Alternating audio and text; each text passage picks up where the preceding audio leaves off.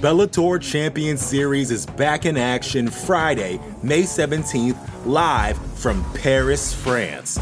Reigning bantamweight champ Patchy Mix defends his belt in a rematch against dangerous submission specialist Magomed Magomedov. And Cedric the Best Doumbé makes his Bellator debut in front of a home Paris crowd versus Jaleel the Realist Willis.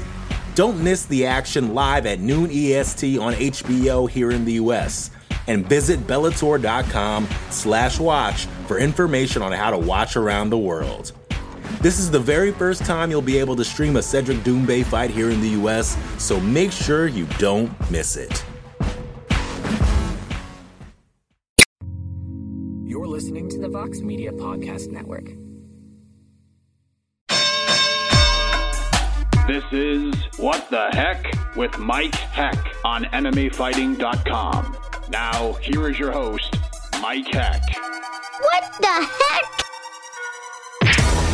Well, hello there, everybody, and welcome to a brand new edition of What the Heck here on MMAfighting.com.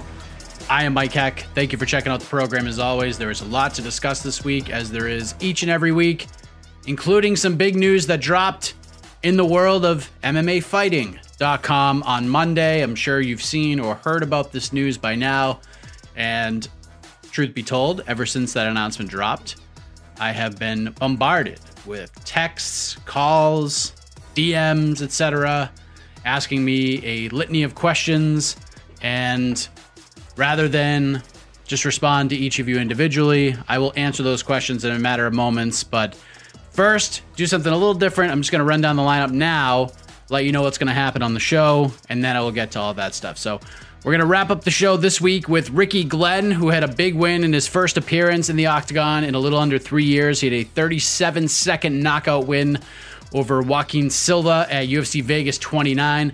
We will check in with him later on, because not only did he get a win, he didn't get a bonus, but he might have gotten something even better from the UFC.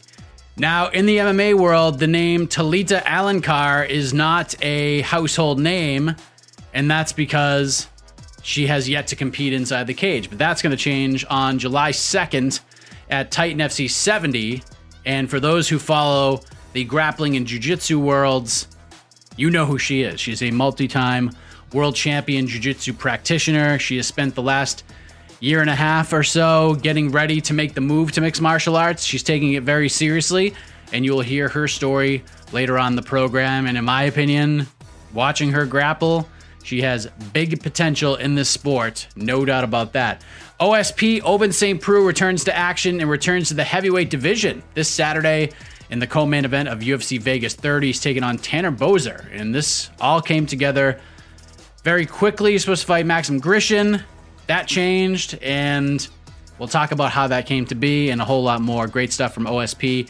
And in a little bit, we're going to kick things off with our good friend, MMA Fighting's own, the returning Sean Al-Shatti, who's going to discuss the big storylines coming out of this past weekend, the Korean Zombie's big win over Dan Ige, the state of the featherweight division, and of course, Anderson Silva's illustrious return to the boxing ring, and how much fun that was to take part in on Saturday. For those of you who joined us for the watch along, we appreciate that very much. But let us begin by answering all of those questions that I've been getting, at least to the best of my knowledge and abilities, okay? So as you probably know by now, Ariel Helwani, the man who helped launch this place, MMAfighting.com, the face of this website for many, many years, is back with us. At least the MMA Hour is back with him, and that will be his role with us, and that show will take place on Mondays and Wednesdays. So I'm sure you saw his video. He's locked up with a number of different places, doing a lot of different things, but the MMA Hour is back in your lives.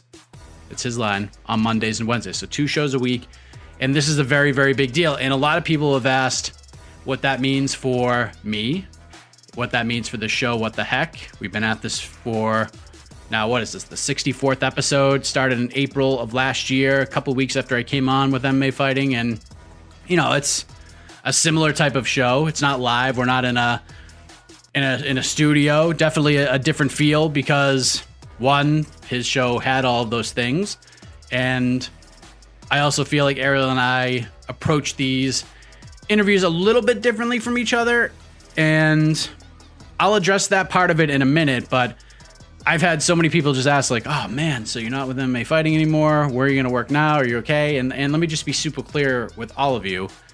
I am absolutely fired up that this is happening. Are you kidding me? This is massive, massive news. I mean, the best MMA show in the history of this sport is back and back with us. This is amazing. I couldn't be more thrilled that this is happening. And as far as the other stuff goes, I'm not fired. I'm still working here. I'm still going to be doing a million things. I'll still be doing interviews, still be doing Between the Links, the pre and post fight shows, the People's pre-fight show, 30 minutes before the event starts with all of you. That all remains. On to the next one with AK. All of that is still happening. All of it.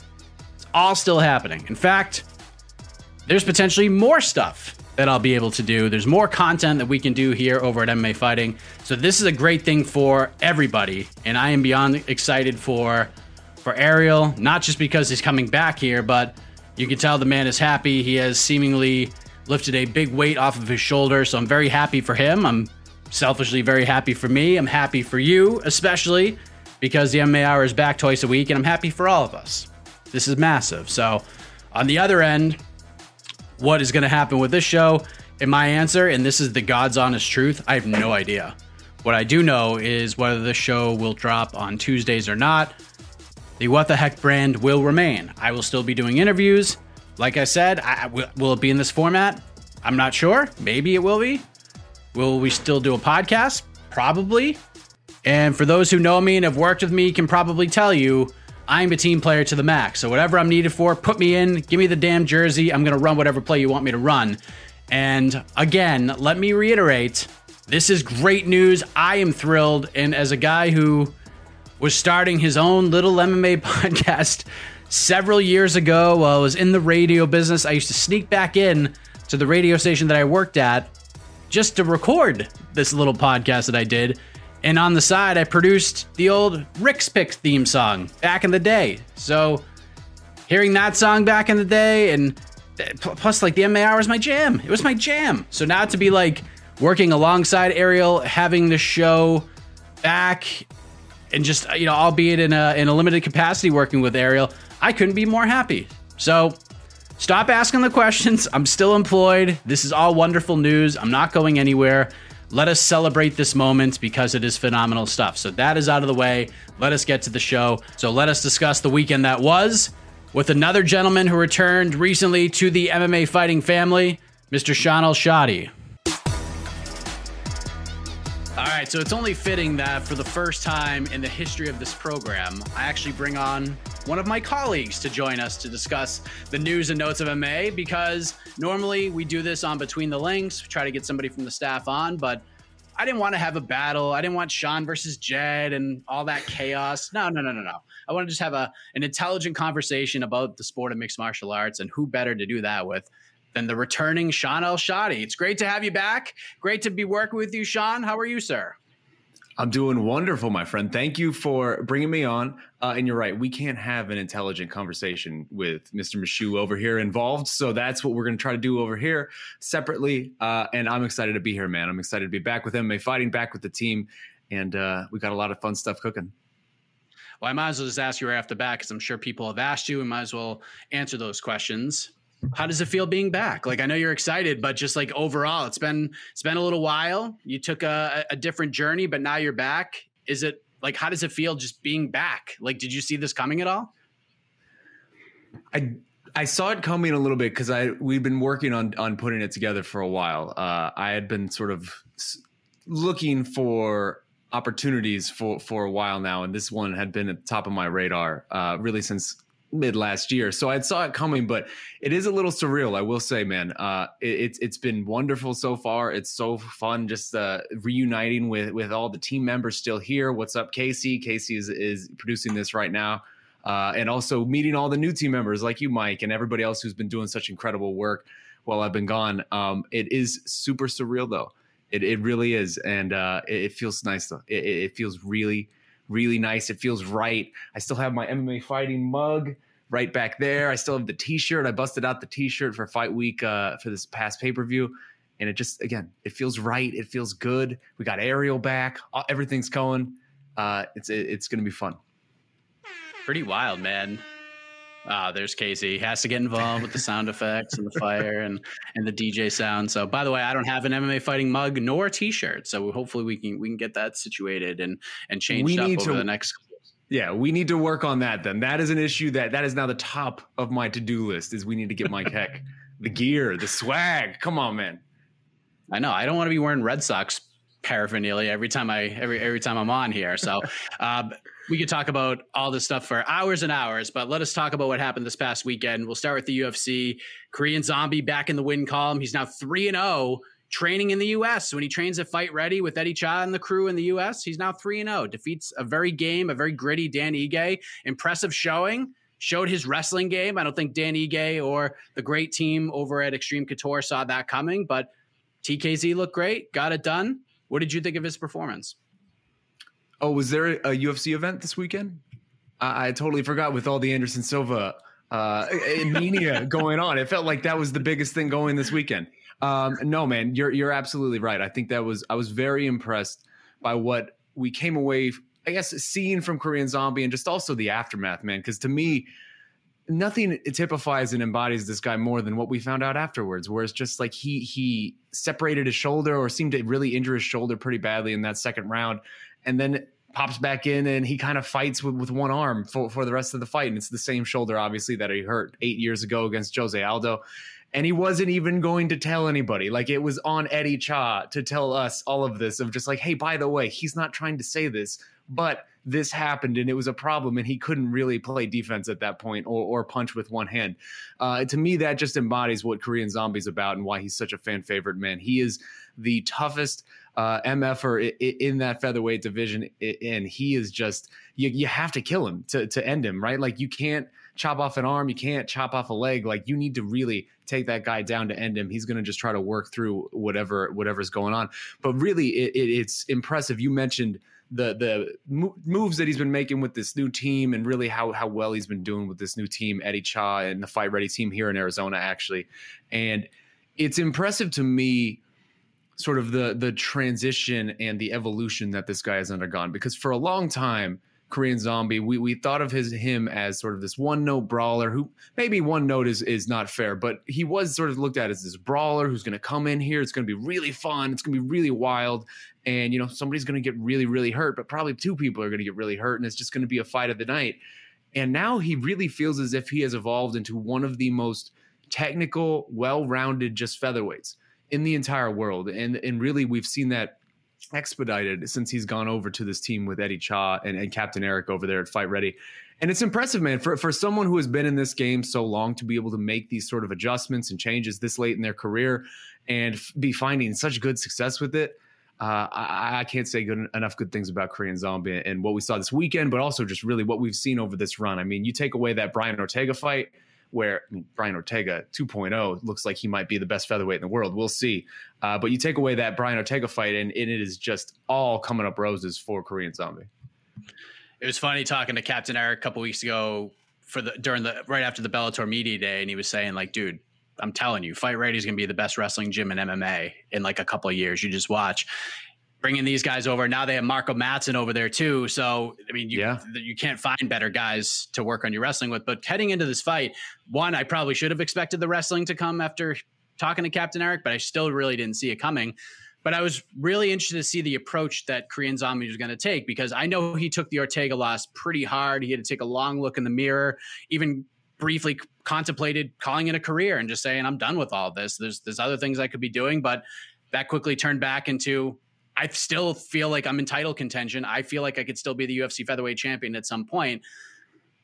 I found it interesting just seeing how composed he was, because I like, had the fight not gone the way it did, I don't know if we would have saw him again. Like, when you start having those thoughts, usually like the aftermath of it all and like how you perform in your next fight sort of tells the story. Like, am I making the right decision? So it sure seems like he's making the right decision. So I'm wondering, where does he go from here? Because this division is so loaded, but a lot of these top guys are either booked, Ortega and Volkanovski. We just saw the Holloway Rodriguez fight is getting postponed at some point. We don't know what's going to happen. The plan is to try to rebook that thing. So what does he do after a headline spot and having the performance like he had? Like, where does he go from here?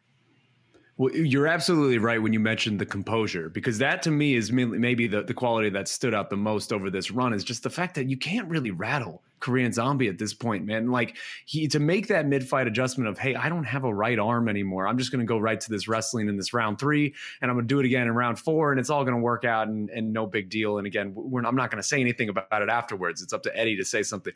That is so impressive to me, and that just speaks to really the level of experience. And Dominic Cruz used a really good phrase on Saturday in the commentating that I thought was apt, where just the ring generalship that Korean Zombie has accumulated over the course of this run. He is one of the most experienced fighters in this division at this point, and it's weird to think of him like that for some reason. For some reason, again, he still feels, at least in my mind, like he was this guy that he was in WEC, where he's pulling off twisters and just getting in these crazy fights.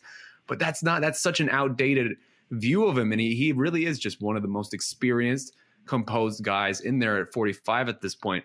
You asked where to go next with them, and you mentioned Max Holloway and what's going on with this Yair Rodriguez fight. And it seems like Giga Chikadze is sort of in the mix right now for this Yair Rodriguez fight. If I'm a UFC matchmaker, that is exactly where I'm going with this. That to me lays out perfectly. You get Giga in there against Yair. I don't know that Yair's a weird case, right? Because he hasn't fought a lot. He really hasn't fought much at all. And so you could say he deserves a Max Holloway fight, and I wouldn't argue with you, but I also would say that he's not entitled to it. And so to take a step down and fight someone coming up the ranks who is being active like Giga, that feels like it fits to me. And also that's just a really crazy matchup. Like the mind delights at the idea of those two guys fighting. And then to me, you take Korean Zombie and you throw him against Max Holloway. And that is just mouth-watering matchup to me. Like I'm getting chills and goosebumps at the idea of what those two demons could do against each other. That feels like the move to me if you're able to get the Giga fight going. I'm like torn on the idea because I feel like Giga could be a very big player in this division at some point. Like he's got tons of combat sport experience, but MMA experience, he's got some, and he's getting more and more as he continues to fight. But I don't want to, especially in a division like this, throwing him to a guy like Yair, it kind of scares me a little bit, because if you go in there and Yair does what Yair does and lights him up and kind of knocks his confidence back for a loop, then you're just like, oh man, we could have slowly built this guy. The purist in me is like, no, don't do that. But the fight fan in me is like, oof, can you imagine Giga Chikadze and Yair Rodriguez throwing them fangs? That's just pure entertainment. That's what I'm saying. That the idea of that fight is great. And also it's funny the way that you just talked about Yair, because I feel like a lot of us do this when we just talk about Yair in this division. I don't know that he almost has a spot in this division that he hasn't really earned yet. Despite how long he's been here, just because of how inactive he's been. Again, he hasn't fought since 2019, and his best win is really just this weird fluky last second elbow over Korean Zombie. And then after that, what's his best win? It's, Jeremy Stevens. And a lot of people are beating Jeremy Stevens now at this point, right? Yair exists in this very weird nebulous spot in this division when it comes to how we consider him in the rankings. And it's one that I don't know that he's exactly earned. So the idea that he might do terrible things to Giga Chikadze, yeah, he might. But he also might not, and Giga might just be better than him, and we don't know at this point because Yair's sort of been artificially inflated. So I don't know. I want to find out, really. That's why I love that matchup so much. And also, you get those guys each kicking each other, doing all sorts of crazy kicks in that fight. Come on, inject that into me. That's great. It'll be like a pro wrestling match where one guy's chopping the other guy, and then the other guys are trying to chop him harder. They're just going to keep exchanging single kicks to each other's bodies, and it'll just be gnarly. Calvin Kattar was kind of the matchup I was looking at for Zombie, just because that's kind of the only guy that's left. And Zombie took the Ige fight because this is the only guy that was left. He goes, everybody else is booked. I had to take this fight. There's no other way around it. So it'd be interesting to see where he goes, because obviously Kattar did, that fight with Max Holloway was not great. He suffered a lot of damage. His not manager, great is an understatement. Not great. I mean, is a his huge, stock still rose. His stock understatement. still rose in that loss, which is unbelievable because of how tough he is. But his team has done a really good job at slow rolling him, because Calvin's an animal, and if it was up to him, he would have fought in February. But they're slow rolling him a little bit, making sure his head's right. And Tyson Chardy was telling me that Calvin Kattar's mind is in a better they try to test for concussion syndrome and stuff after these fights and see where their head's at. They said that his numbers are better after the Holloway fight than like any of his previous UFC fights, which is just mind-boggling to me.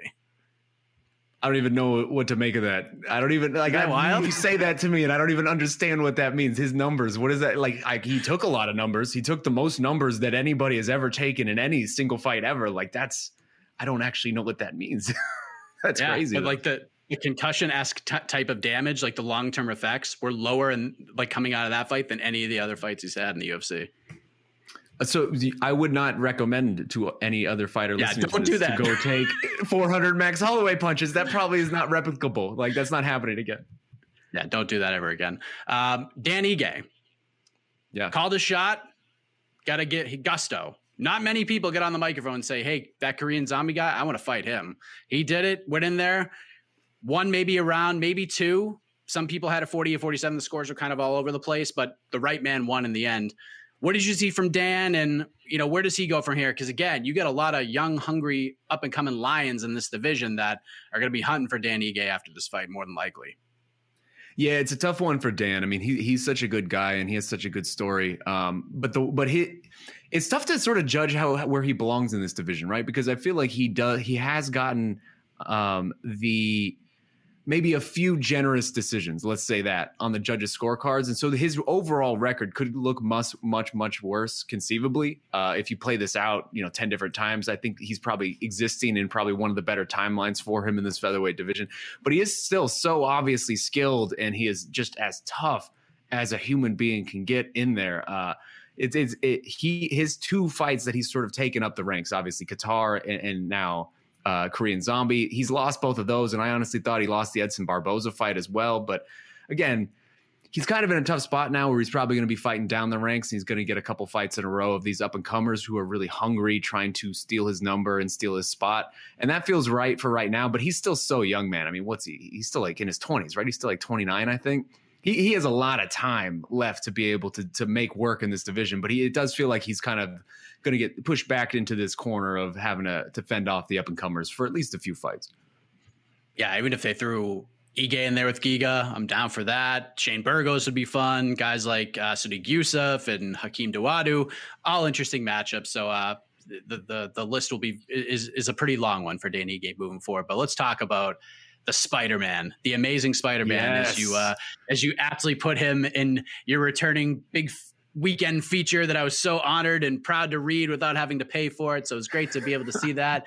Anderson Silva, man, I'm telling you, and I'm sure you agree with this, there's certain fighters that whatever attitude they bring to the table, it is unbelievably contagious. Like if Anderson's having a bad night and you can see it in his face, like it just seems like the fight's going to be pretty rough and like everyone sort of has a bad night. But when Anderson's smiling and he's flowing out there, you just have such a great time watching him. And that's what he did in his return to the boxing ring against Julio Cesar Chavez on Saturday. How fun was that, man? Like with all this sort of negative talk about the crossover fights and the Paul brothers, to see Silva go in there and have a performance like that, like how fun was that? I'm smiling right now, just even thinking about it, man. I had so much fun watching that fight, and I was not alone. It felt like the MMA community was celebrating, like openly celebrating, even just halfway through that fight.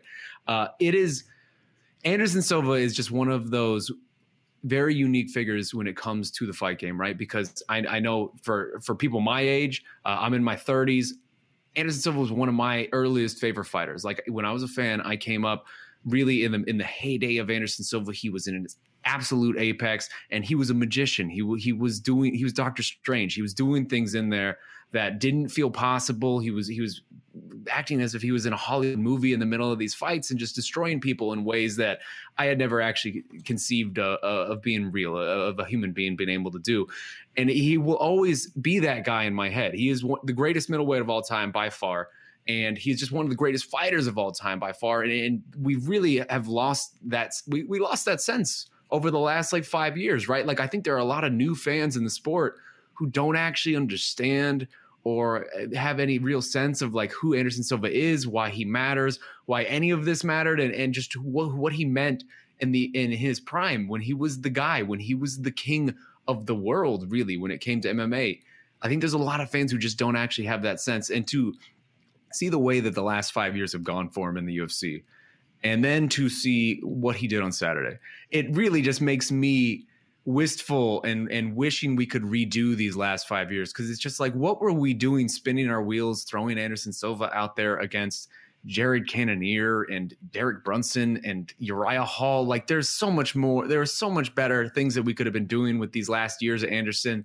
And there's so many different opportunities that we could have. I would have loved to see Anderson box when he was UFC middleweight champion. Like, he is obviously extraordinarily good at this. When he was in the middle of this fight in his opponent's dad's event in Mexico, in their backyard, and he's doing what he's doing, you could see the joy on Goyito Perez's face on the commentary booth, just as to see an MMA person represent us when we've been taking L's, like hard L's, week after week. It seems like every month there's just like another MMA fighter getting embarrassed somewhere. To see this guy at age 46 come in here and what was it, like mid-third round, fourth round, where he's doing the Stephan Bonner, where he's getting in the corner and he's pointing down to the ground, he's getting real animated, and you can just see how much fun Anderson Silva was having. And that, to me, was the coolest part of all of this, was just seeing that joy return to the face of Anderson Silva, to see him remember, like, I am Anderson effing Silva, like, that's who I am. And you could see it in the middle of the fight, of just him being that guy again and existing as that guy again, thriving as it, and just being in the middle of a gunfight and knowing that he has complete ownership of what's going on right there. It was so obscenely cool. Like, it was just such a great feel-good moment for someone who really hasn't had any feel-good moments at all over the last 5 years. Like, the Derek Brunson fight, I guess, was kind of a feel-good moment, but even that, like, I don't know, man. I had such a good time watching that, and that really it makes your heart swell for Anderson, because again, I don't know that this is going to be the end, right? Like, he definitely is going to probably continue to box after this, but it's going to at least open up some more doors for him. I'm sure he's going to make several millions doing a fight against, some other celebrity or whatever, like, however this boxing road is going to go for him. He's going to end up making pretty good money, and maybe he can finally find the storybook end that he very much did not find in the UFC, when we keep throwing him against these rando guys that just do nothing for him, and we're just trying to build other people up off Anderson Silva's name. Like, some people are above that when it comes to the historical ramifications of fights like that. And when you just look at through the history of the sport, like, some people are above doing the building their name off of thing. And to me, Anderson Silva should be above that. And we've been doing that for 5 years. So for him to be able to get an actual legacy fight like this, and an actual fight where we can feel good about it and everyone can celebrate him for who he is, it just felt so good, man. It felt so good. As someone who has been the biggest Anderson Silva mark pretty much my entire adult life, like, it felt incredible to watch. And it was nice to see him fight somebody who doesn't get lost in the allure of Anderson. Like, even Israel Adesanya goes in there in a main event spot and it fights Anderson Silva. And as good as Izzy was, and, we felt pretty bad heading into that fight. We're like, oh man, like, we don't want to see this. But then even Izzy got kind of lost into the allure of Anderson Silva and the legacy and the legend that he presented us for so long. But to see him in a boxing ring against a guy who clearly knew who Anderson was, but didn't feel that same way, it was great, because it didn't take anything away from either performance. Like, we probably got the best Julio Cesar Chavez Jr. we were going to get in that fight. And you can't say, like, you know what? Like, it's just, I fought a legend. It was too much. It was too much to overcome. Anderson just did the damn thing, and it was awesome. Yeah, and he embarrassed him. Again, he embarrassed him on his dad's show. Like, this whole show celebrating his dad in their own hometown, in their own home country, with home cooked judges. Like, that was obviously not a split decision. Like, they tried as hard as possible to take that away from Anderson, and he made it so absolute that it was just impossible to do it. It was the coolest thing that I've seen in some time, man. And it really, again, just to see Anderson feeling good about it, and Anderson happy and enjoying himself, like, that is so much better than what we've gotten with all these crap fights. Like, I didn't need to see Uriah Hall knock out Anderson Silva or any of this, right? Like, I didn't need to see, whoever, Jared Cannonier beat Anderson Silva. Like, all of these have been so pointless, and we could have been having so much more fun with this true legend of the game and in the waning years of his career. Because again, he's 46 years old. The fact that he is 46 years old and he's out here fighting a 35-year-old who has 60 fights of pro boxing experience. And I understand that Julio Cesar Chavez Jr. is not, let's say, well regarded by the boxing populace. Like, he is definitely seems like a black sheep when it comes to how boxing fans consider him. But man, still, like, 11 years his senior, and again 60 boxing fights of experience versus 2. That's crazy, man. That's crazy. It's wild stuff, and I'm so happy for that guy. Well-deserved moment for him. Hopefully he continues on and gets some big fights and some big paydays, and that smile remains on not just his face, but all of our faces watching him going forward. I'd love to see the Roy Jones Jr. fight finally get made. I understand why it might not get made, because I don't know if like a commission would clear Roy because of his age. I don't know. It depends. If you find like just the right sweet spot to make that fight, we could do it. I don't think Anderson's in the exhibition fight kind of reality right now. Maybe he is if the pay is right, but I feel like we got to see this fight at some point, and we got to do it relatively quickly. Do we not? The Jones fight? Yeah, absolutely. I mean, if we're able to get this together, why not, right? Like, this is how I remember Anderson Silva wanted this fight, like after he fought Rich Franklin. Like, he has been calling for this fight basically his entire career. Like, this was the dream for him for the entirety of me knowing who Anderson Silva was. It was, I want to fight my clone and I want to fight Roy Jones Jr. Those were the two like dream fights for him from the beginning. So like, why not, man? Let's do it. Like, if we're doing all this stupid BS out here where Frank Mir is boxing, you know, Steve Cunningham or something, and it's just like Jake Paul is going to just take on every crappy MMA fighter or retired MMA fighter. Like, why can't we just have Anderson out here living his dream? Like, who's stopping that? That should absolutely be the fight. Completely agree. And last thing, I think we're going a little over the 15 minutes that I allotted, but I had a feeling this might happen. We got another UFC event coming up on Saturday, UFC Vegas 30. That we get a little bit of a reprieve before we head to Las Vegas, UFC 264, headlined by Dustin Poirier versus Conor McGregor, the trilogy fight. But big matchup in the heavyweight division, one that's flown under the radar. We got Cyril Gane, the undefeated up-and-comer, looking to get to that title shot very quickly in his career, but he's taking on just an absolute menace in Alexander Volkov. The guy is a savage. He's big, he's long, and he's on a streak, and his confidence is sky high right now. What do you think of the matchmaking, and what's sort of at stake for both of these guys? I like the matchmaking. What's at stake is hard because the heavyweight division is hard, right? Like, the heavyweight division is some sort of, it's been impending for a long time at this point, and it still remains impending because we don't know the status of, is John Jones going to end up, being a player at this at all? Like, are they going to eventually figure that out with his new representation? And then also, with the Curtis Blades, I'm sorry, not Curtis Blades, but Derek Lewis, Francis Ngannou fight, like, when is that actually going to happen? Are they going to be able to convince Francis to accept that fight, even though a much bigger one is out there? The whole heavyweight division makes fights like this feel a little bit less important in a way that I think is not really fair to the guys involved, because you're right, Cyril Gane might be the best prospect in this division right now. I think he probably is, and I don't even know that he's really a prospect anymore. Like, you beat JDS and Jairzinho Rozenstruik back to back. Like, I don't know that I can consider you a prospect at that point. You're like a legitimate player. I'm a huge Cyril Gane guy. Like, I am really, really impressed with what he has brought to the table to be able to do this so early into his career, and sort of the physical stature that he has. Like, he's not a small guy. He feels like a small guy because he's so athletic, but he's 6'5", like 250 in there. Like, he's a giant human, and he is really more of an all-around talent than I think even most of us expected, because he's pulling off submissions. He's pulling off big knockouts against JDS.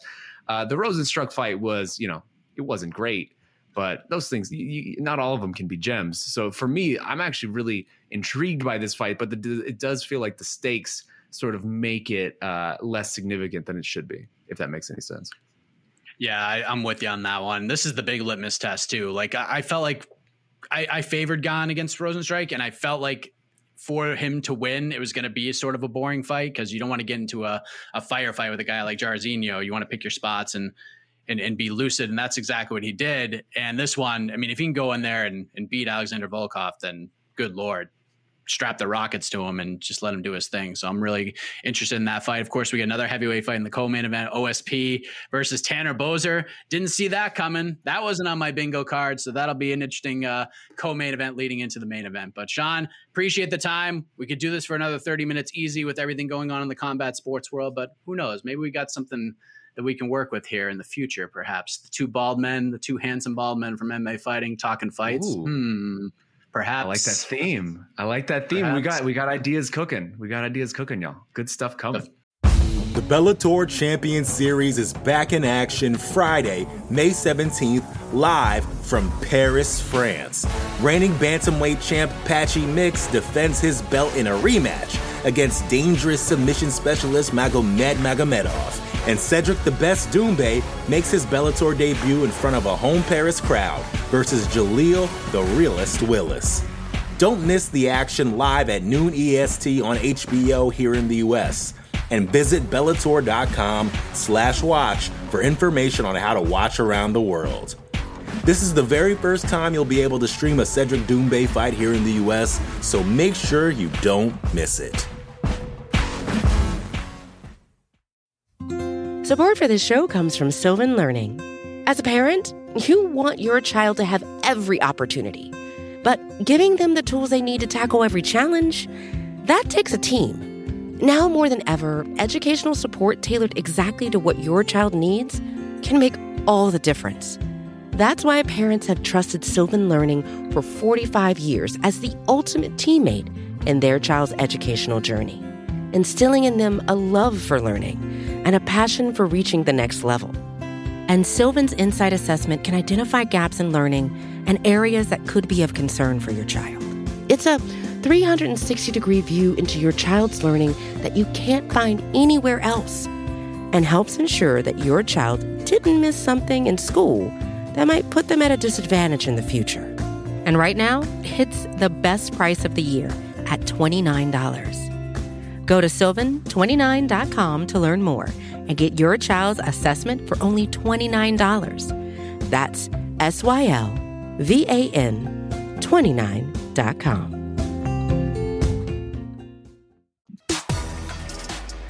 There he is, Shad Al-Shadi. So much going on in the world of MMA, and we merely scratched the surface of it all. But one thing that is happening is another UFC Fight Night event, UFC Vegas 30, coming up this Saturday, and an early start time too, 1 p.m. Eastern on Saturday. I am so excited for that. I love when that happens. Once in a while, give us an early afternoon card, a little late morning for those of you on the West Coast. I am all in on those. Sprinkle in one of those once a month, and I'm a happy camper. And in that event on Saturday, the co-main event of the afternoon, we will have a heavyweight matchup between Tanner Boser and this man joining us right now, Ovince St. Preux. All right, it is officially fight week for this man, the 41st time this has happened to him as a professional mixed martial arts competitor, but things have been shuffled up a bit. New opponent, new weight class for this Saturday's UFC Vegas 30 event. Back up to the heavyweight division to fight Tanner Boser this Saturday. This one left people scratching their heads a bit, so let's get some answers from the man himself, OSP, Ovince St. Preux. How are you, my man? And I'm doing pretty good. I can't complain. It's good to have you here once again. So right off the bat, Maxim Grishin is the original opponent. He's out of the fight. How do we get from that to back up to heavyweight to fight Tanner Boser? Because this seemed to happen very, very quickly. Well, I had to think about it. It took me about a day to actually come up with the decision and whatnot.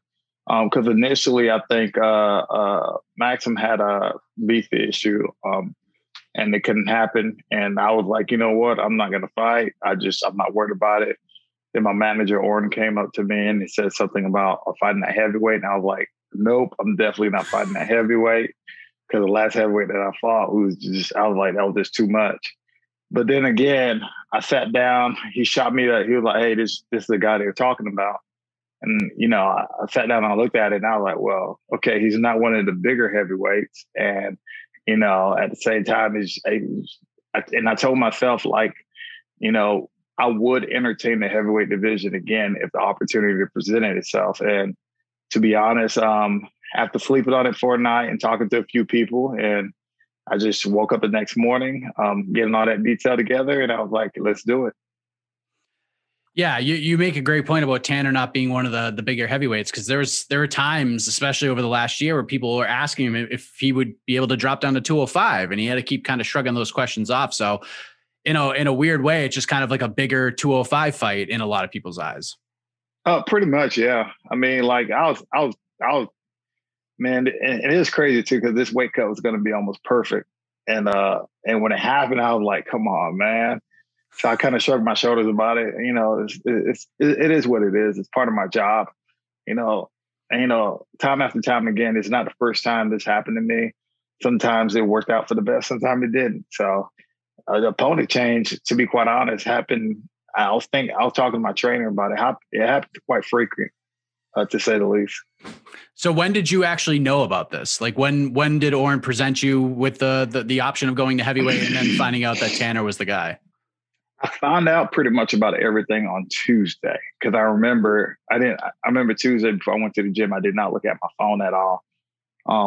And I was driving to the gym, and as I got to the gym, I looked at my phone, and he gave me, I guess he shot me a screenshot of Tanner, and I was like, oh man, you got to be kidding me. So I walked in the gym, and I was talking to my trainer, and I was like, okay, what's going on? And he was like, your guy have visa issues, so this is going on right now. And so he's like, what do you think about this fight? And I was like, I just need to sleep on it. And, you know, I told him I needed to sleep on it because I wanted to make a couple phone calls just to kind of clear my head out. And I know you were a little over in your last fight, missing by 1.5 pounds against Jamal Hill, but it sounds like those troubles weren't affecting you here at all. It seems like the weight was coming off perfect to get to that 206 mark. So yeah, I mean, that's crazy. You're having a great weight cut, and then this opportunity comes along. Man, this is just MMA in 2021, is it not? Oh yeah, definitely. I mean, it's something that you got to expect to happen. Like, I know throughout my career, I kind of always expected it. Like even, you know, 2 weeks out before the fight, I start really getting anxious and whatnot. And then I always put it behind my head. If something happens, I always put myself in, like, you know, the best case scenario up here, worst case scenario down here. And, you know, like I said, it happens to me before. It happens 2 weeks out before the fight. But like, hey, look, this was going to happen. A week out before the fight. Hey, look, this was going to happen. Shoot, when I was supposed to fight Shogun in Japan, I was on a flight going to Japan, and I didn't have an opponent until I got there. So, Wild you know, sport. So yeah. After the Jamal Hill situation and missing weight and how that all went down, I know you've been talking about, like, if a heavyweight opportunity came down that made sense, it was kind of like a case by case basis with you. But was there any thought of just being like, screw this weight cutting thing and let's just go to heavyweight, man? Like, why put myself through this anymore?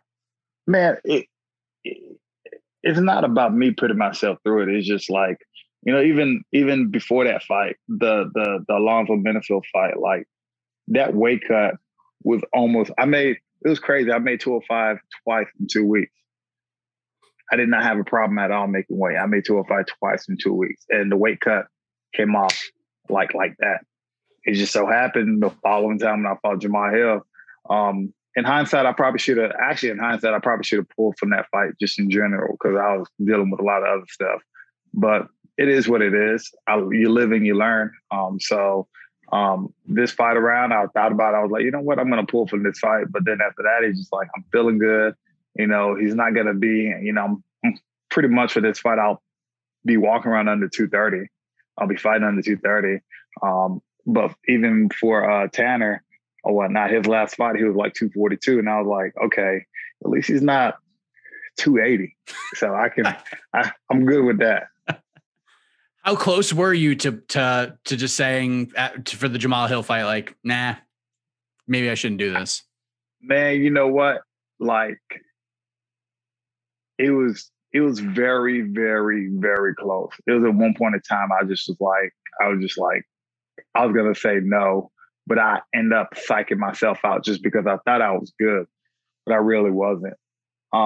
But I tell people, like, if I start, I told myself, if I ever put myself in a situation where I start hesitating again and I really don't know what to do, I might as well just go, because I'm going into the fight with conflict anyways, and I don't need that in my head. So after that fight, I kind of sat down with myself and I kind of like, okay, this is going to happen next time. If this happens, or if we're in a situation like this, similar to this, it's just going to, you know, save me a headache and everybody else a headache too. You can tell me to kick rocks and mind my own business all you want, but are you able to talk about some of the things that you were dealing with? Like what were some of the things that you were having to deal with? Because I know, listen, people just think like you guys are fighters and fighters just go in there and fight, but you're people. Like you deal with things that everybody else deals with. Are you able to talk about like some of that stuff? I mean, yeah, it just a week before the fight, I had to take a quick trip to the emergency room. My back locked up on me, and it was bad. I thought I was good. Weight cut was going good. Even when I was cutting weight, the weight cut was going good. And then after the cut was getting more and more, I got down to about 206, and I was like, I got down to about 207 and a half. And I was like, I told my coach I was done. I ain't gonna waste my energy.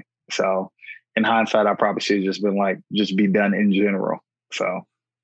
Man, and so you're dealing with the back and you're just like, let's just fight through this and let's just try to make it. That's the decision. It's like those crossroads that fighters have to take from time to time.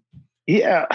Like I said, it's one of them things where like, I was thinking about it from more of a football perspective, because I've never really dealt with anything like this before. Like, I'm hurting, but then after I got the treatment that I needed, my body started feeling good. And then in hindsight, I was thinking about it. I was like, why did I just went back and just jump right back into doing something else instead of actually, probably taking, another week to 2 weeks to get more treatment and actually feeling better. But, I was like, okay, the Friday night emergency room, then next year, I'm flying. I didn't do anything pretty much Friday, Saturday, Sunday, Monday. I didn't do anything until I got to Vegas. So basically like 4 or 5 days, I didn't do anything. Now I'm like, oh yeah, I'm feeling good. I think I can do it. And they say, just like, yeah, but like things happen. It is what it is. You learn. So I just told myself like, okay, I have to hesitate. I'm not going to do it. I'm just going to be like, okay, cool. I'm good. We're just going to figure out another day to handle this. Did you watch Jamal's fight with Paul Craig? The whole arm situation? I didn't get to see that part. I saw the last bit of it. I don't even know how. I don't even know. I know Paul Craig obviously is really good in the triangles and whatnot. And I just don't understand how a lot of people, I don't know. But I didn't get to see that part, but it looked pretty nasty. Yeah, it was so one yeah, so that moment's surreal. Like, it's just weird to watch. And then the referee's just like letting it happen, like with his arm dangling around, like didn't stop it. And both fighters are telling him like, dude, what are you doing? Stop it. Like his arm's done. And the ref just let it go for like another 20 seconds. It was crazy. Wow. Like, was the ref paying attention that close to make sure he didn't pass out, or just didn't see the arm?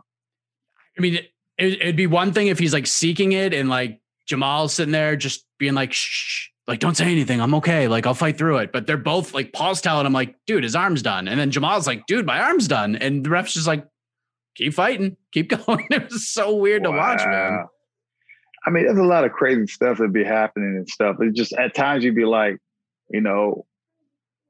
like, what are the refs thinking?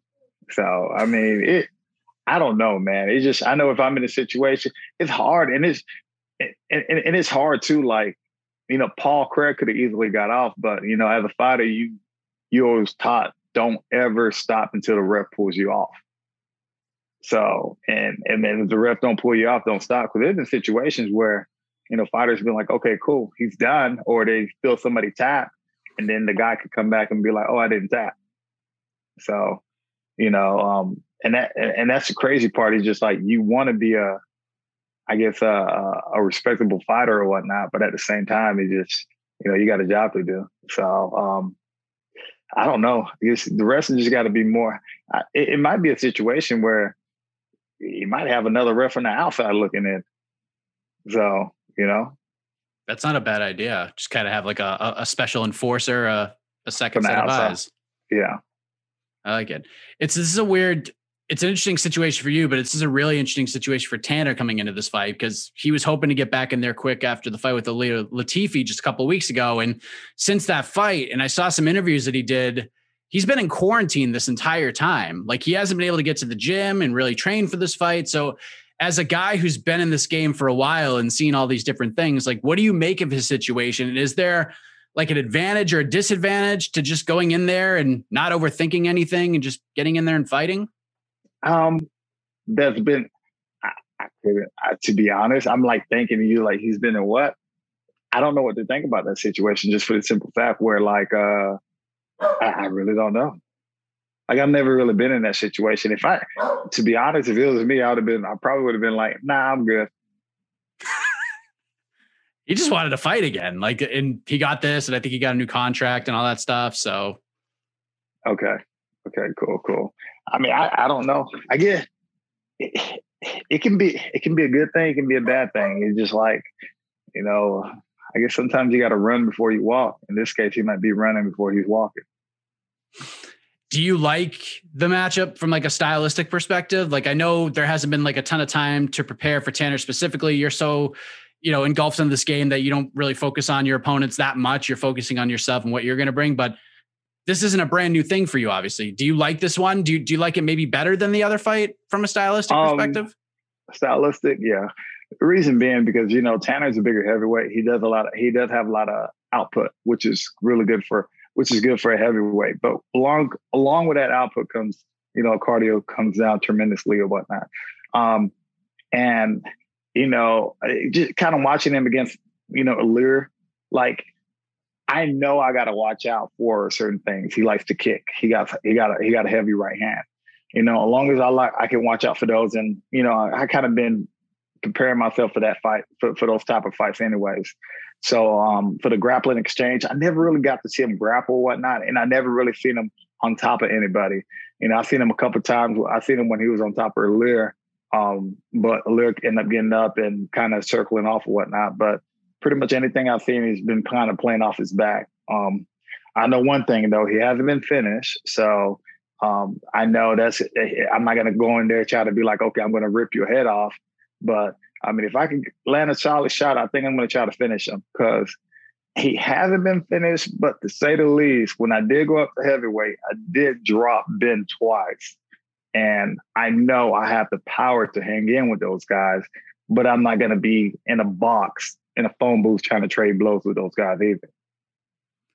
You blew a lot of people's minds when you stepped on the scale for the Ben Rothwell fight. You weighed in at 240 pounds and everyone's like, oh my God, he weighed 240. So what do you think we're going to see on Friday? Like, will we see you close to that range or below since you were cutting weight? You were getting ready to cut to 206 anyways. Where are we going to be, I think? Man, I'm going to be definitely under 230. I'll definitely be under 230. Like I said, when I got the phone call, I remember on a Tuesday night, last Tuesday, I was 223. Last Tuesday, I was 223. So I might be, knowing myself, I might be anywhere between 225 and 230. Okay, so 240 OSP is not showing up on Friday. Hell no. 240 OSP is hurting. Like it's crazy because like,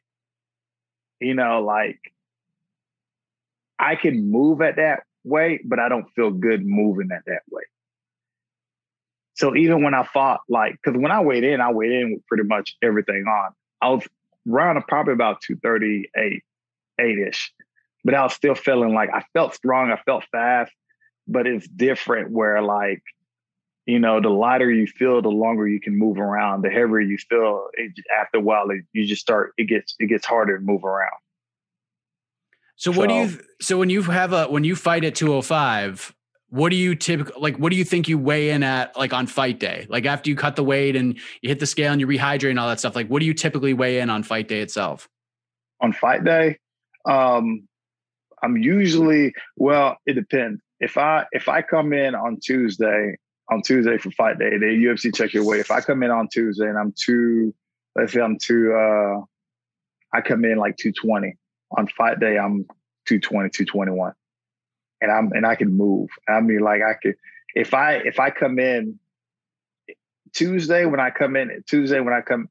like fight day for fight week, if I come in on fight week at 220 or 221, it's going to be trouble. It's going to be really trouble. Cause I don't have to cut the weight just comes off easy. I don't have to worry about it at all. Like I don't struggle with the weight cutter at all. The times that I have come in, anytime I come in 221 and under, it's pretty much been a bonus type of night for me. So is there a part of you that might maybe cut a little bit just so you can have that feeling of the rehydration and kind of getting into that zone? to try to be like 221, 222, or are you fine just like 228? Yeah. Or are you fine just being 228, 229? Nah. So this is 228 right here is really good for me. Okay. It's almost like it's essentially fight camp weight for me anyways. So 228, 227 is like fight camp weight because, when I actually start doing my water load, my water cut and stuff, that's when my weight just boom, flushes out very quickly. So like this week today, I probably should have been waking up right at 220, to be honest, with 220. But like, 227, 228 fight night, like it's going to be perfect for me. So how do we get this done on Saturday? I know you're not going to be looking to tear his head off, like you said, but, co-main event spot. How do we set the table for, at least for this fight, Ovens, your fellow heavyweights, Ciryl Gane and Alexander Volkov? Steal the show from them. That's all I can say. So as long as I can steal the show from the heavyweights, I'm good. So I don't know how I'm going to get it done, man. I know one thing though. I'm going to be light on my feet. I'm going to be feeling good or whatnot. So, like I said, Tanner is an athletic heavyweight. He moves pretty good, but myself, I don't think he's going to, at least in the heavyweight division, I don't think he's going to find guys that actually move around like I have. And when I do hit him, he's going to be surprised by my power too. So if this fight goes according to plan, if you go out there and you dominate Tanner Boser, would you be ready to say, listen, 228's the sweet spot? What am I doing? Like, even in the Rafa fight, you even said like you had some success. You waited, you didn't feel as great because you were up to like 238, 240, whatever. You lose a split decision, but you stung him a couple of times. You dropped him in that fight. Like, could that happen? Like, if you feel good and you beat him decisively, like, are we even going to talk about going back to 205, or can we float around as long as the matchups are correct? I mean, it just seems we can float around. We can float around as long as the matchups are correct. And I mean, and it even being 228 though, even being in that region of 228, you get heavyweights that cut to 265, and then next day they're like the next day Ben was down at 280, and I'm 228. That's a lot of that. I'm gonna get tired trying to move him. That's true. So, and I've trained with heavyweight that Francis Ngannou before. Oh hell! It is, and I mean, like literally, like seeing him in person, I'm like, man, that's a big ass dude. And I played football all my life. I've seen big people, but seeing him in person, I'm like, man, that's a big dude. Then actually gotten to train with him too, and like when he's like, okay. Kind of like, okay, little brother, come here, just boom. And I was like, okay, why did he just make me feel like a little bit, like literally through me? And I'm like, okay, cool. I was like, I know, pretty much I know how to stay in my lane. I mean, those guys are big for a reason. And in the heavyweight, like people say they don't move as fast, but they do hit hard. And me, I'm a numbers person. If you're a heavyweight, if you throw 20 punches and you're a heavyweight in the UFC, at least 5 of them are going to land. And it don't take nothing but one of them to pitch you out. That's some good math right there. Yep. Especially with Francis. Good Lord. That is a mountain of a man. And that's just the punches. That's not the kick. Just imagine me trying to block a leg like that. Oh my God. I've been a proponent. I know people talk about weight classes. I know 165 has been like a huge topic over the last couple of years, and Dana hasn't really entertained that. But I've always been a proponent of the cruiserweight class, 225.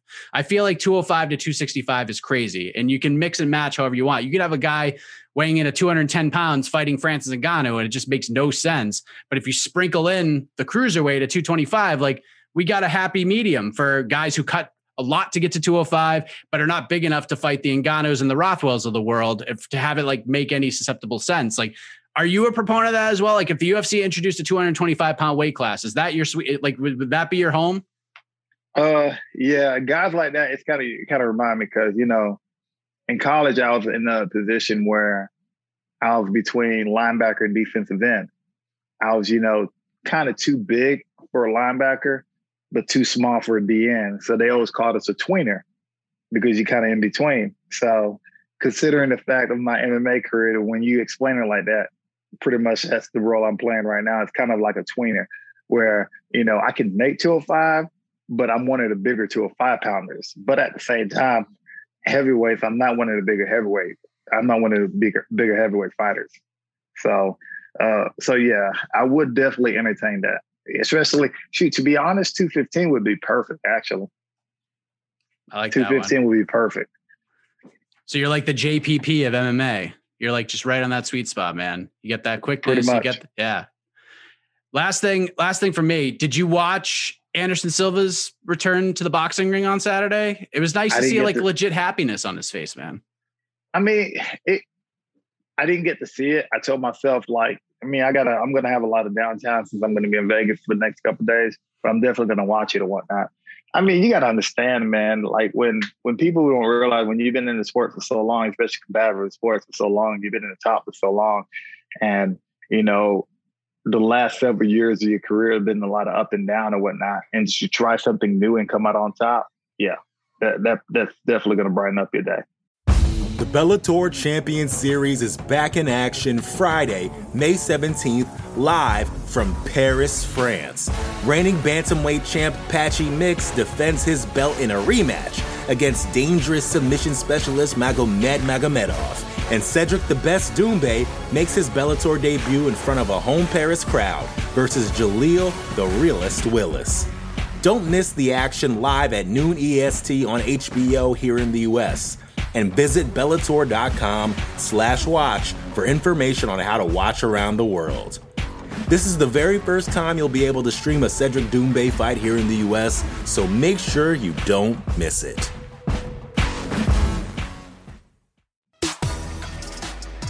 OSP, always enjoy chatting with him. Super interesting fight on Saturday, back up in the heavyweight division against Tanner Boser. And I agree, he's in a tweener place. Not big enough for heavyweight, but maybe like a little too big for light heavyweight. I don't know. It's an interesting spot to be in. But we move ahead. Let us welcome in an individual who will be making her mixed martial arts debut on July 2nd at Titan FC 70. Multiple-time jiu-jitsu world champion. Let us say hello to Talita Alencar.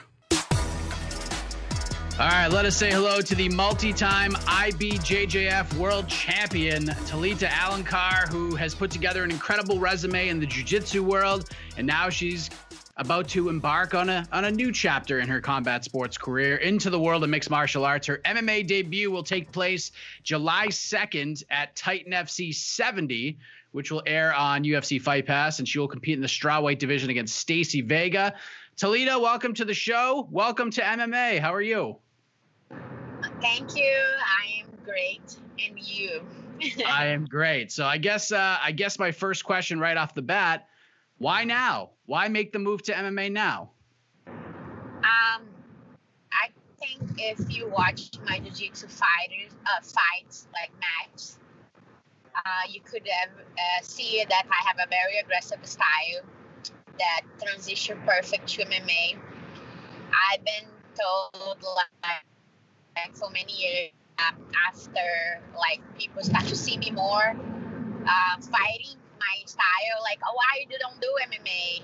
And I never really felt comfortable to do MMA, knowing that I have to do such a big step, And I told myself, if one day I decide to do MMA, that will be when I have a great team. And it was perfect because I met Charles McCarthy. He introduced me to this MMA world, and it was the perfect fit for me. And I have the best team, the best support. That's why I decided to do my pro debut after I started to do MMA almost 2 years ago. Okay, so 2 years ago you met Charles. Where did you meet Charles? Like, how did you guys just kind of run into each other, or have you known Charles for a little while? No, I actually was living in California, just doing jiu-jitsu, traveling, doing seminars, and I was talking to a friend of us in Como, Sam, and he trained with Charles in the past and ATT when they were all part of ATT, and I was telling him how frustrated it was trying to do MMA, and I didn't have the great team behind me, and I was like facing some controversy and like some stuff that happened when people wanted to manage you and etc. And I was like telling him that's so hard to not have support and not have a team and have to do everything by myself like I did mostly in the end of my career in jiu-jitsu. And he's like, oh, I have just the perfect guy to introduce to you. And we booked the meeting, and I met Charles like right away. I love Charles, and he sounds a very legit person to me. And so far we're together, like as team. He been just only helping and making me achieve my ultra performance. Yeah, I've spoken to folks such as like Gordon Ryan, for example, about making the move to MMA. And he said, you know, essentially when he's ready to do this, it's not something you just say, okay, I'm an MMA fighter now. Like, just like kind of you, like he knows you have to take quite a bit of time to learn the striking, to use grappling effectively in an MMA fight. How beneficial has these 2 years been for you, sort of honing your craft and preparations for this fight? In the beginning, like I said, I was living in California and I came to Florida to open an academy, Gamblers Jiu-Jitsu. And after a year in Florida, it did not work the way I was expecting. I was planning when I came down to West Boca. In the beginning, it was just for fitness purpose, just to see how it worked. And after a year doing this, my follow-up year was like serious, and in the beginning it was very overwhelming, like still a little bit, you know, but right now everything's more clear. It doesn't mean that's perfect, you know, but everything is getting together. The fact of studying all these styles from boxing to kickboxing, Muay Thai, footworking from Taekwondo to Judo, and all this footworking, for me it was like so much information. I felt that I was like just a white belt in Jiu-Jitsu and MMA, and still like my friends joke with me like, now you're blue belt one stripe, but still it's like it's a big change. It was very overrounding. Now makes more sense. Transition more to my style. Everyone gonna be expecting me to only jiu-jitsu, wrestle, but I am ready to boxing and kickboxing as well.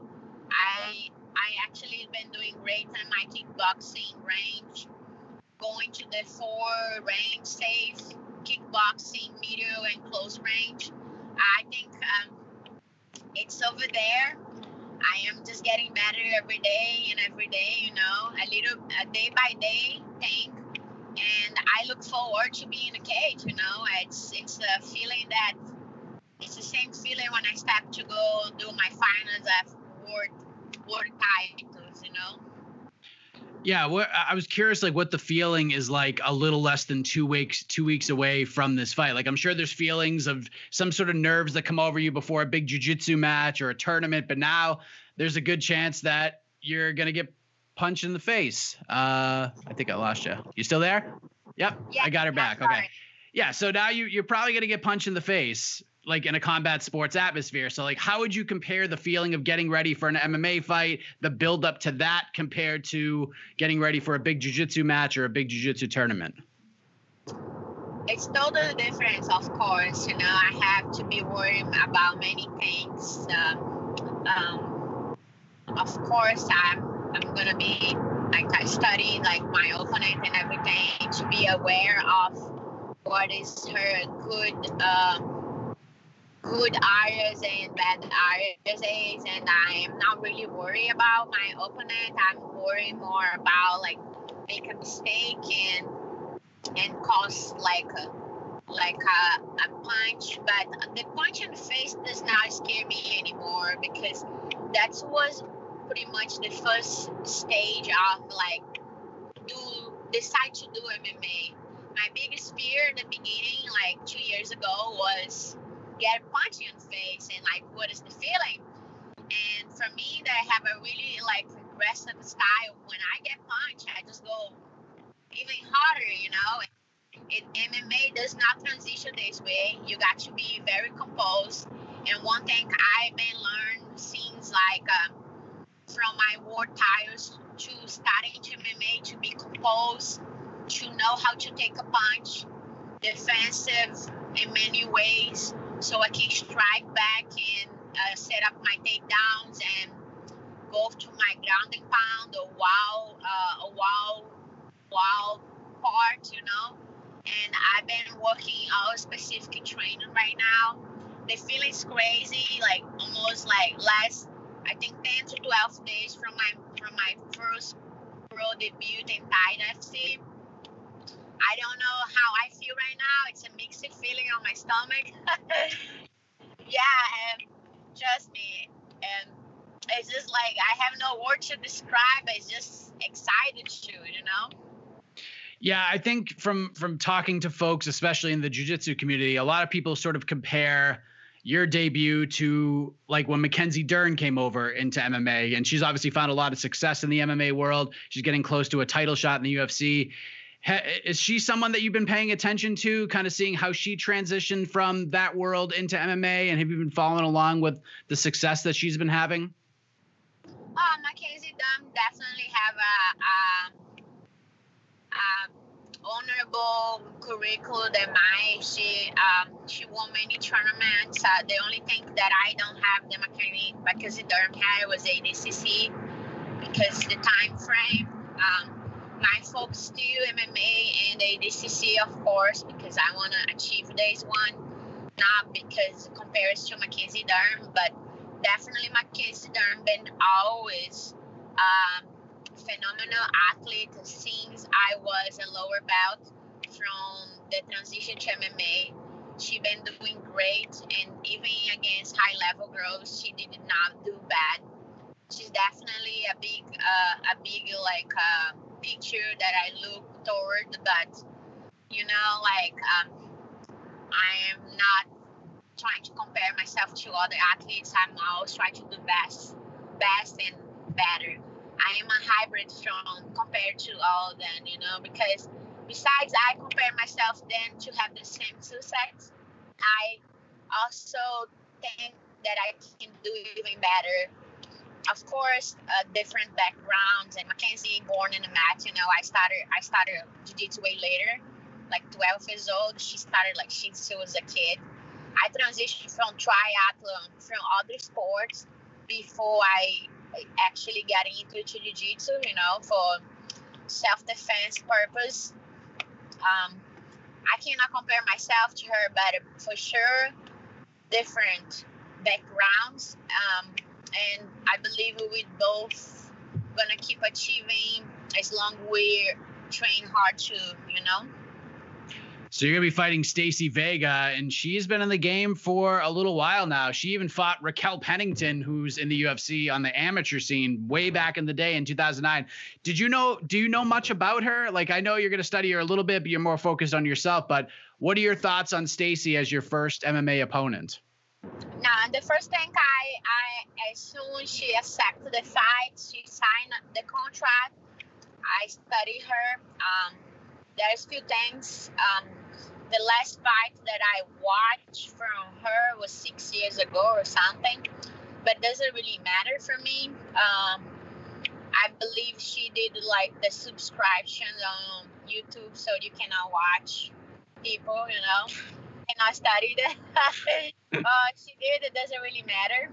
I just need to know what I'm gonna do. Focus on my game for sure. Be aware of her good spots. She's very experienced in me in MMA. I saw that she play guard and etc. too. So either one, if she wants strike or boxing or kickboxing, I'm gonna be there, right? Pressure her. Or if she decides to go to a ground game, my grounding pound is excellent. My pressure is excellent on top. Even in the bottom, I'm ready for each situation that could be happening. You talked about what it was like when you got punched in the face for the first time. You just got a little more aggressive. You got all fired up.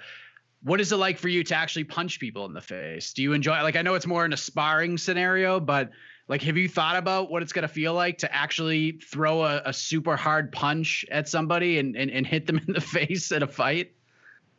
Actually, when you are a fighter, you get paid to hurt people, you know?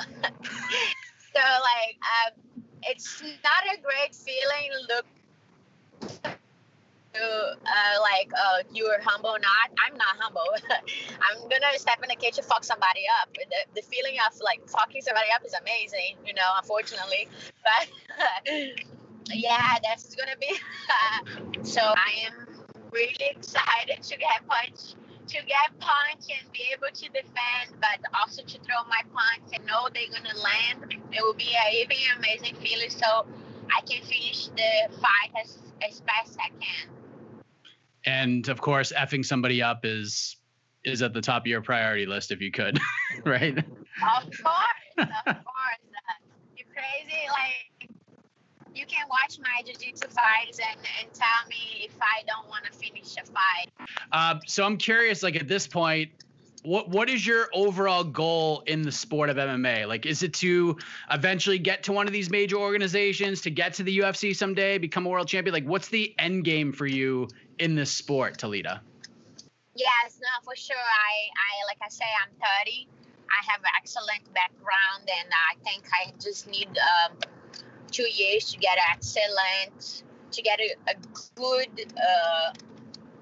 good striking base, to get actually what I need. But for sure, my main focus is UFC based on my background. I don't want to waste time bouncing around. Like I said, I am very focused and committed to do what I want and what my team is planning from me. I have like a team like based of 7-8 people that are helping me going from wrestling, judo, taekwondo, karate, base to basic boxing, working with world champion, high level guys to fix DTUs, you know, and I definitely know that my focus will be 3 or 4 fights in my next tank is UFC for sure. There you go. Hopefully Charles Rosa can set the table for you. He fights this Saturday. Of course, he's very close to Charles McCarthy as well. So do we have an official prediction for next week? How does this all go down at Titan FC 70? You know, I'm part of Charles' camp, and Charles is just an amazing athlete, and you see it that he don't ever give up, you know.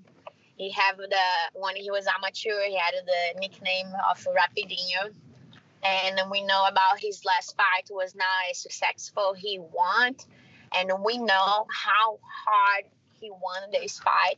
My prediction is all first fight, TKO, or second fight in the ground game, ground and pound finish for sure. There you go. Well, this is exciting stuff, Talita. Big fight on July 2nd. The MMA debut is going down in the Titan FC cage, and we wish you all the best for the rest of this camp and in the fight itself. Thank you for the time, and we'll see you in the cage next Friday night. Thank you, too, and thank you to give me this attention, and excited to be fighting at Titan FC July 2nd in Miami.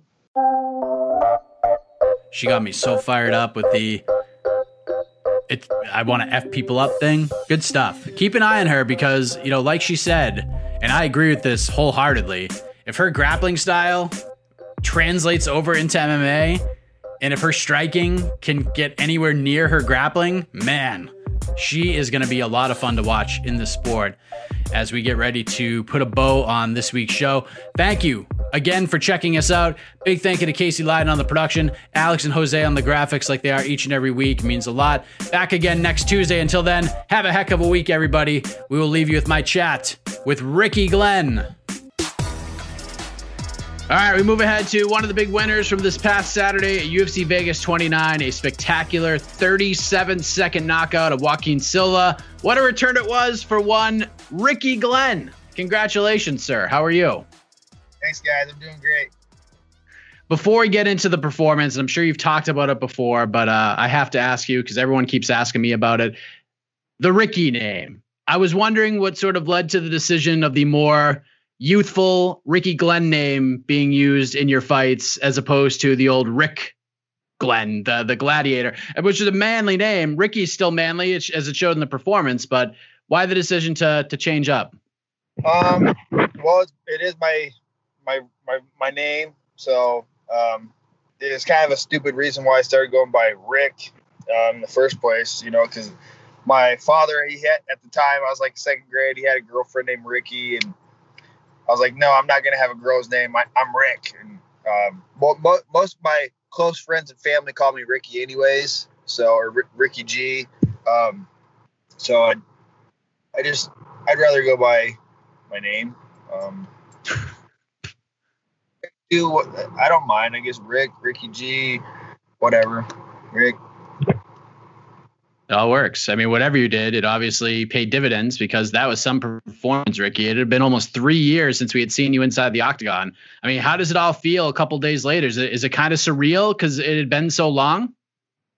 No, I wouldn't say surreal. I'm going to have that high feeling for probably the rest of the week.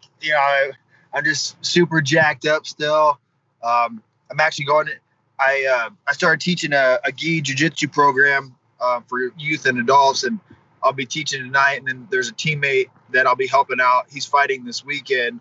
So I'm actually getting right back to training.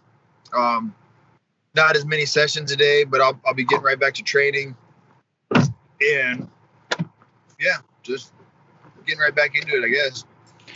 It had been a long road back with, different injuries, the pandemic. You had a bout of COVID yourself. You moved back home. You took some apprenticeship work, if memory serves me correctly, and it obviously translated into a damn good result. But what do you think was the most important thing about the time away from a mental perspective and sort of like the importance of reflection on both life and career? I probably gained some more clarity at what I really wanted with my life and where I wanted to spend my time.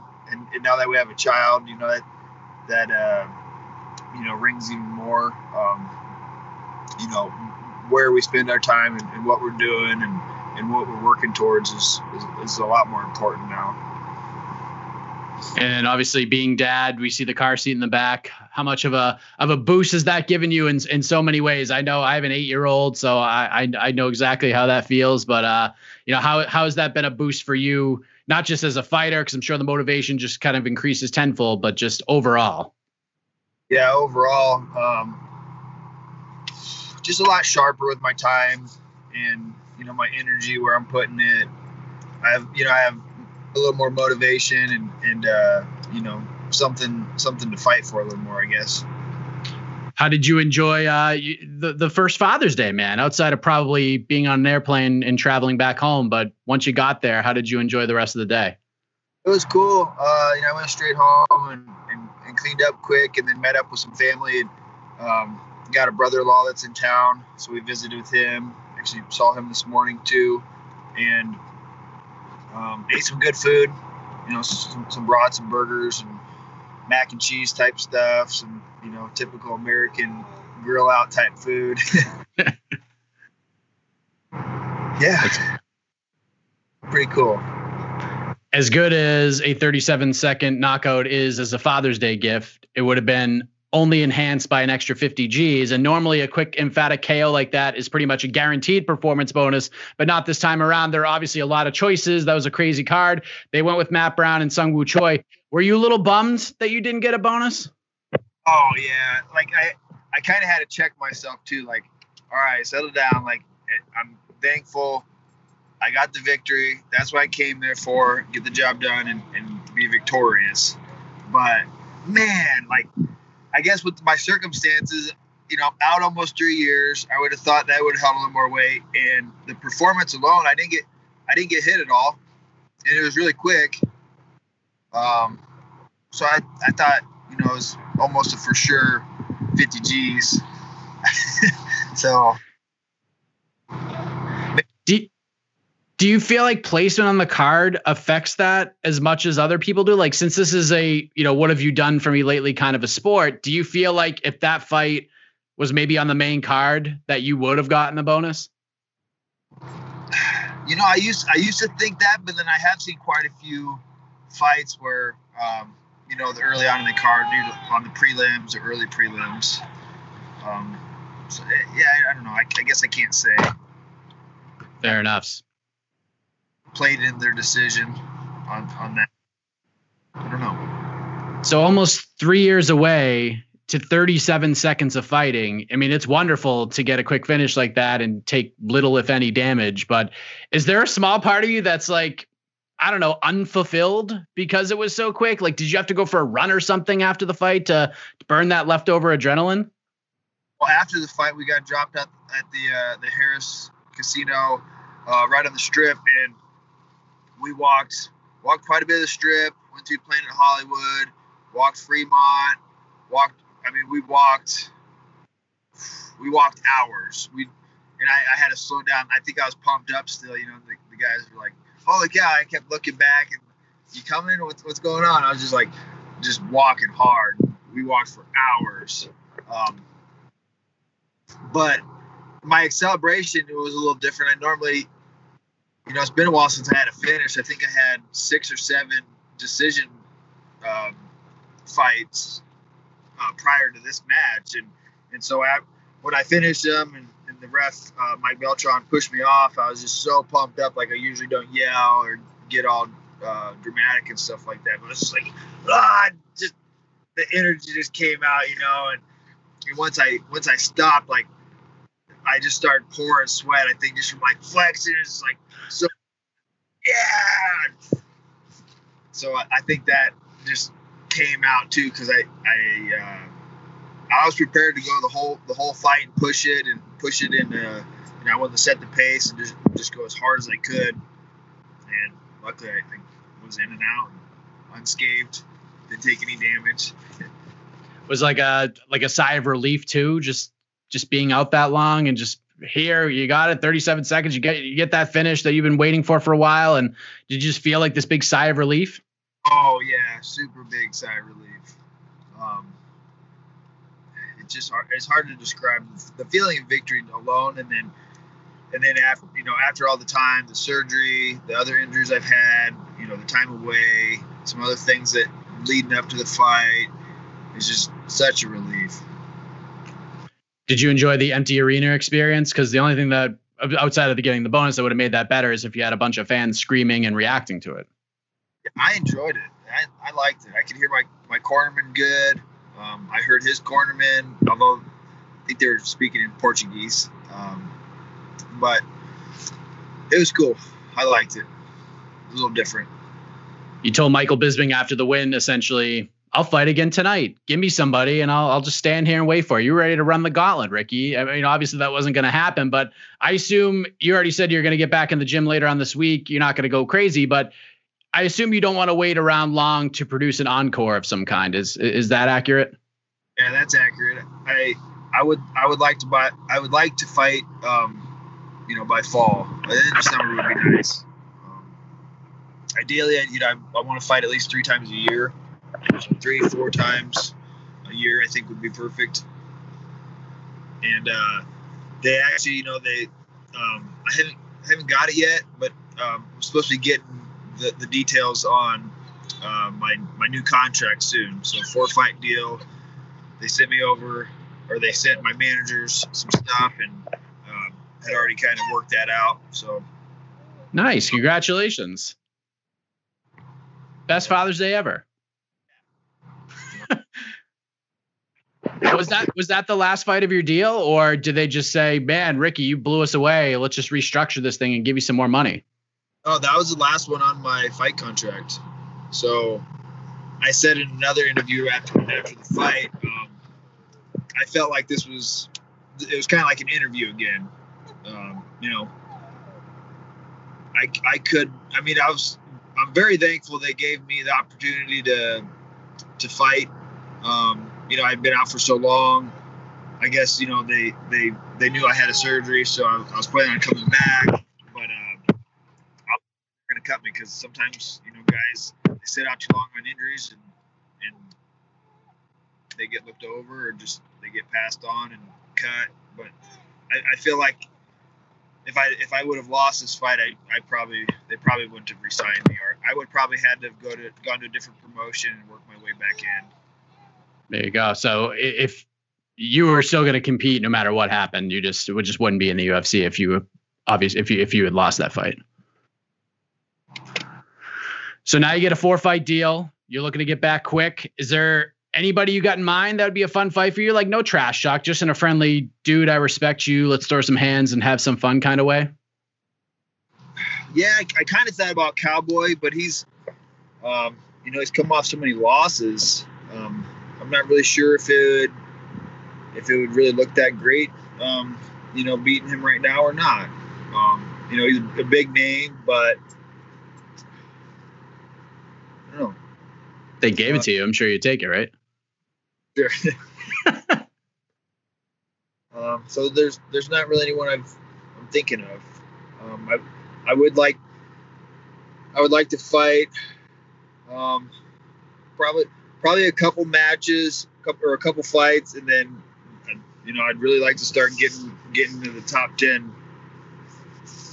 There you go. In this new division of yours. Start getting into the top 10. Well, I'm sure coming back home to see little Jackson after a performance like that was worth it and then some, man. Good to see you back in there, Ricky. It had been far too long, and hopefully we see you back in there sooner rather than later. Again, congratulations on the win. Congratulations on the new contract, and thank you for the time, and all the best to you, my man. Thank you. Appreciate it. You're listening to the Vox Media Podcast Network.